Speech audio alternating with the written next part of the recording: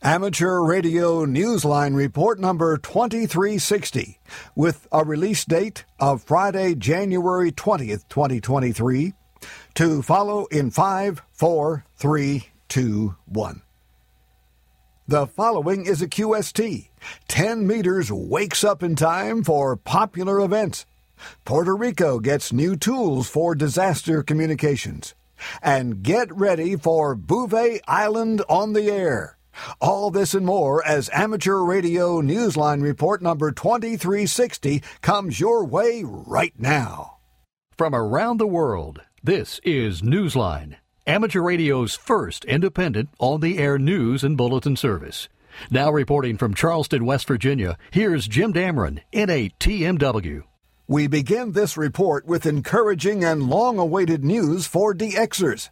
The latest report from the Bouvet Island DXpedition 3Y0J is that radio operations could start sometime between the 27th of January and the 4th of February. The team intends to stay on the remote island for 3 weeks. According to a post on DXWorld.net, Kenneth Opskar, LA7GIA, has reported that the sail from Port Stanley began on the 17th of January, just 1 day behind schedule. The operators said they are not planning any /MM activity on the way. However, you can track them using the Garmin link shown on the Newsline website. Meanwhile, even with the big World Radio Championship coming to Italy later this year, the event's organizing committee is already looking for host venues for 2026. Graham Kemp, VK4BB, tells us what's involved. While much of the amateur radio world awaits the start of the World Radio Sport Team Championship in Bologna, Italy this coming July, the WRTC Sanctioning Committee is already looking forward to hearing from prospective host sites for this prestigious event to be held in 2026. Groups interested in serving as hosts for WRTC 2026 should submit a summary proposal and a letter of intent. The information should include details about principals in the committee making the proposal and a description of how the competition will be conducted, including the number of entrant teams to be allowed and the means by which competitors will be chosen. Details must also be provided about housing arrangements available, travel options and a tentative schedule. Although it is not yet necessary to submit a budget, prospective hosts should provide an outline of expenses and their fundraising plan. The proposal should also discuss the means by which the event will be publicised and what kind of regional support the event will have from regulators as well as amateur radio organisations in the area. The deadline to submit letters of intent is March 31. Send details directly to Tyne Branjic, S50A by email. The address is tine.brajnik@gmail.com. The committee hopes to announce the venue for the 2026 event at the conclusion of the competition in Bologna. This is Graham Kemp, VK4BB. In India, the ham radio community has lost 2 well-respected veteran hams who became silent keys this month. Jason Daniels, VK2LAW, tells us about them. 2 amateurs in the Indian radio community have become silent keys. S. Venkataraman, Victor Uniform 2 Sierra Victor, was described in many online tributes as a homebrew legend. People posting their condolences in a number of online forums expressed their gratitude for the assistance he gave them in many of their own projects and for serving as an inspiration. A ham since 1962, he died on January 3rd at the age of 88. Amateurs in India and Sri Lanka were also grieving the loss of son Shanmugasundram, Victor Uniform 2 Foxtrot Oscar Tango, a well-known amateur. He was part of the team that created a popular Sunday morning net in 1988. In the beginning it was known as the SWL DX net, but on its 10th anniversary was renamed the BC DX net, a name that continues to this day. He died on January 12th at the age of 61. This is Jason Daniels, VK2LAW. Disaster drills are supposed to prepare radio operators for the real thing. So imagine how hams felt in one California county when one of their more recent drills played out as a real-life emergency. Randy Sly, W4XJ, shares that experience. When Sacramento County Aries was invited to participate in an in-person training exercise last summer, they had no idea that a few months later the drill would play out as a real-life event. Most in-person emergency training had come to a halt nationwide over the past few years due to the pandemic. But Sacramento County emergency managers wanted to return from tabletop scenarios to in-person training with deployed incident command posts. This in-person drill focused on the levee system of the Delta for the Sacramento and San Joaquin rivers. At one point, there was a simulated communications blackout, and Aries was called in to establish contact between the EOC, command posts, and people in the field using FM and WinLink. Now fast forward to early January. This time, what was happening was not a training exercise. A winter storm with pounding rain was wreaking havoc throughout the coastal counties of central and southern California. Sacramento County activated and included Aries to assist in reporting flooding of the rivers, particularly in the Delta region. Sacramento County EC Jay Ballinger, N6SAC, told AR Newsline that thanks to the drill, the familiarity the Hams had gained with roads around the river region, as well as with county emergency management, allowed Aries to effectively deploy and report. This is Randy Sly, W4XJ. So, have you started planning for this year's field day? You may be thinking to yourself there's plenty of time for that, right? But that's not what Amateur Radio Newsline's Mark Abramovich tells us, as U.S. ham clubs and groups are already planning for a different kind of field day, Winter Field Day. I'd be willing to wager a lot of hams listening to this report haven't ever heard about Winter Field Day. Sure, maybe a few have read stories in the magazines over the years about groups of amateurs going out somewhere in the woods during the winter, especially in snow, and setting up tents with one or two stations, wire antennas, and gathering a hardy group of operators to activate them. But there really is a Winter Field Day, and it's coming up fast, Saturday, January 28th and Sunday, January 29th. You may be surprised to know it's an activity that dates back to 2007. That year, a group of Texas hams came up with a plan to stir up some activity on the bands during the winter while challenging operators to set up stations similar to those activated for the ARL's Field Day in June. A loosely knit group calling itself the Society for the Preservation of Amateur Radio was behind the first few Winter Field Day events, but its small group of members quickly realized they needed some help and handed over the activity in 2015 to the newly formed Winter Field Day Association.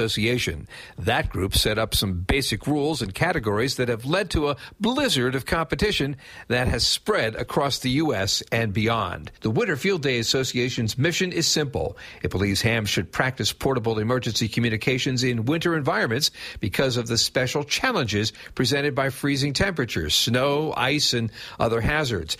WFD is designed to sharpen preparedness under those subpar conditions. Last year, more than 2,500 logs were submitted. This year, the 16th year for the event, the organizers are hoping for at least that or more. You can find more at the Winter Field Day website, included in the script for this story, at our website, arnewsline.org. Oh, and one more thing. As with the ARL's Field Day, you don't have to actually leave your home shack to take part. Make yourself a nice cup of hot chocolate or your favorite hot beverage, fire up the HF radio, and get on the air and contact those stations that are out there in the cold looking for you and other polar bears during this 24-hour event. I'm Mark Abramovich, NT3V. Hams operating in natural settings or chasing QSOs there have just embarked on a year-long challenge to score big. Stephen Kinford, N8WB, tells us about this marathon. The fourth annual KFF Marathon Challenge kicked off on the 1st of January, encouraging participants in the Worldwide Flora and Fauna Awards program to strive for their best scores once again this year, either as activators or hunters. KFF is the designation of the WWFF program for activation sites within the United States and its territories. Awards are available for the top North American hunters, top DX hunters, and top activators. Some of the more interesting sites include the Hawaiian Islands National Wildlife Refuge, the Guam National Wildlife Refuge, Yukon Flats National Wildlife Refuge in Alaska, and Choctaw National Wildlife Refuge in Puerto Rico. Other parks, islands, caverns, and protected areas are located throughout the United States mainland. For details, visit the WWFF-KFF page on Facebook. This is Stephen Kinford, N8WB. Time to identify your station. We are the Amateur Radio Newsline, heard on bulletin stations around the world, including the N50ZG repeater, New Orleans, Louisiana, Sundays, 8 p.m.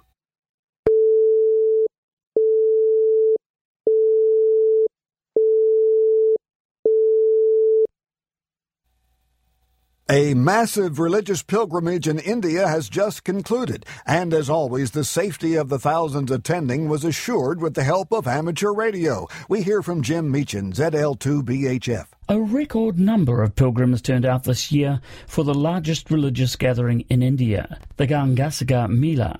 And the West Bengal Radio Club was there as always to assist with public safety, communications and coordination for individuals who fell ill and needed airlifting from the island to area hospitals. More than a dozen people were reported missing at the massive gathering, and the Hams assisted in reuniting them with their families on the island. Officials told the Hindu newspaper that they had the support of about 42 amateur radio operators. The Mela began on the 5th of January and ended on the 17th. While they were there, the Hams were also able to make contacts as part of Islands on the Air from the island, which is in the Bay of Bengal and has the designation of AS-153. They used the call sign AT2WBRC. This is Jim Meechan, ZL2BHF. In the UK, broadcast radio isn't about to start getting rid of its voice programming and replacing it with CW, but this month the BBC embraced the mode gladly. Twice, in fact. Jeremy Boot, G4NJH, tells us about it. The BBC has run programming before that examined Morse code as a form of communication, but this month the broadcaster revisited the subject with one ham from the United States, who is a leading CW educator. On the afternoon current affairs programme PM on BBC Radio 4, Howard Bernstein, WB2UZE, co-founder of the Long Island CW Club, spoke with presenter Evan Davis about the mode's growing popularity in the United States and people's effort to learn it. The LICW has membership around the world availing themselves of the club's free instruction. Meanwhile, the voice of CW enthusiast Mervyn Foster, G4KLE, can be heard on BBC Three Counties Radio. Mervyn, a volunteer at the National Radio Centre, appeared on the breakfast programme of Andy Collins on the 13th of January. A lifelong fan of CW, Mervyn told Andy about its resurgence in the UK and its usefulness even outside amateur radio. To hear either or both of these interviews, visit the link that appears in the text version of this week's newscast at arnewsline.org. I'm Jeremy Boot, G4NJH. Puerto Rico just got another safety net to protect the island when disaster strikes, as we hear from Christian Kudnick, K0STH.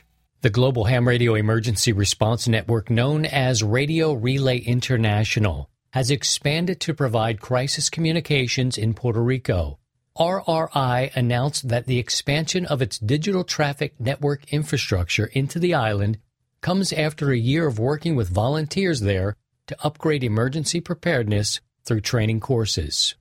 The area digital coordinators for RRI have also been giving the volunteers one-on-one assistance and technical support. RRI's digital traffic network is a modified hybrid mesh network that uses primarily HF, but it is also involved in creating VHF and UHF gateways for local support. The system has the advantage of universal interoperability between voice and CW and digital platforms. RRI handles traffic as radiograms in voice, CW and digital modes via the digital traffic station function. Message traffic can also be routed between WinLink and RRI's own system. James Wades, WB8SIW, RRI's Emergency Management Director, credited Victor Rivera, WP4QZH, and Emmanuel Cruz, NP4D, for their work in Puerto Rico along with numerous other team members. Puerto Rico becomes part of a larger service of RRI's digital traffic network connections that also include Asia, Oceania, and Europe. This is Christian Kudnick, K0STH. Is there a trip to Curacao in the future for a young, hopeful DX adventurer you may know? If so, you'll want to hear this report from Andy Morrison, K9AWM. The Dave Coulter Memorial Youth DX Adventure Group is returning to Curacao this year and is inviting young amateurs to be a part of the operation. The application period has opened. The trip will take place between July 13th and 18th with the goal of forming a DX team of amateurs between the ages of 12 and 17. This year, the timing of the trip has an added bonus because this year's DX adventure overlaps somewhat with the Youth on the Air camp taking place in Canada in July. The young hams in Curacao can expect to have some scheduled contacts with the Yoda campers as well. The PJ2T site in Curacao will once again be the QTH for the Caribbean activation. According to the Youth DX Adventure website, the team is applying to once again use the call sign PJ2Y. Application forms can be downloaded from the website that appears in this week's text version of Newsline. This is Andy Morrison, K9AWM. A stretch of days with great conditions on 10 meters has provided a bonus for a number of events on the band lately. In Germany, the DARC held its 10-meter contest on January 8th, with hams getting on the air using CW and SSB. The Nordic Radio Amateur Union's 10-meter activity contest will be held on February 2nd, with CW ops on the air from 1800 to 1900 UTC. SSB users on from 1900 to 2000 UTC. FM users competing between 2000 UTC to 2100 UTC. And digital competitors getting in on the action 2100 to 2200 UTC. Just 2 days later, entrants in this year's 1010 International Winter QSO Party will hope to make good use of favorable band conditions for operators using SSB on February 4th and 5th. The nonprofit organization, the 1010 International Net, was created in 1962 to encourage activity on the 10-meter band and promote good operating practices. We end this week's newscast with the story of a net that puts squirrels on the air. Not flying squirrels on the air. These are radio squirrels. Graham Kemp, VK4BB, tells us about their chatter. As anyone who lives in Australia knows, there are no native squirrels living here. Or are there? If you ask Linda, Golf Zero YLM, a member of the Northwest Fusion Group in the UK, she might insist there are. And for good reason. She's had plenty of QSOs with them. Linda and her husband Ian, Golf Zero VGS, participate in the group's daily morning squirrel net, where Linda is net control. The squirrels are all the hams who check in starting at 0700 UTC from New Zealand, Australia, the Netherlands, Ireland, Sri Lanka and even the United States. Ian told Newsline that the net was inspired by early morning walks the couple would take in the local park in the early days of the pandemic. Radios in hand, they'd chat with friends as they strolled. Ian said, from time to time we'd see a squirrel and mention it on the air. This moved to logging the first squirrel sighted each morning, and the squirrel net was born. Conversation topics vary from day to day, and the chatter often gets as lively as the group's furry little namesakes. Because hams are almost always in danger of timing out, the award of the Golden Acorn is conferred virtually on any ham who passes the conversation along just in time. Now, you can find the squirrel net in Wires X Room 41755 and on the GB NWFG reflector YSF 26499. As Ian told Newsline, everyone is welcome to join the peanut gallery, even those elusive Australian squirrels. And in Australia, I'm Graham, VK4BB. With thanks to Amateur Radio Weekly and Berishnag Bishwash VU2JFA, the BBC, CQ Magazine, David Bayar, K7DB, the 425DX News, the Hindu newspaper, Ian Maud, G0VGS, Jim Storms, AB8YK, Northwest Fusion Group, shortwaveradio.de, 3Y0J website, Wireless Institute of Australia, Winter Field Day Association, Worldwide Flora and Fauna. And you, our listeners, that's all from the Amateur Radio News Newsline. We remind you that Amateur Radio Newsline is an all-volunteer nonprofit organization that incurs expenses for its continued operation. If you'd like to support us, please visit our website at arnewsline.org. And know we appreciate you all. We also remind you that if you like our newscast, please leave us a 5-star rating wherever you subscribe to us. For now, with Karen Eve Murray, KD2GUT at the news desk in New York, and our news team worldwide, I am Jim Dameron, N8TMW in Charleston, West Virginia, saying 73. And as always, we thank you for listening. Amateur Radio Newsline is copyright 2023, all rights reserved.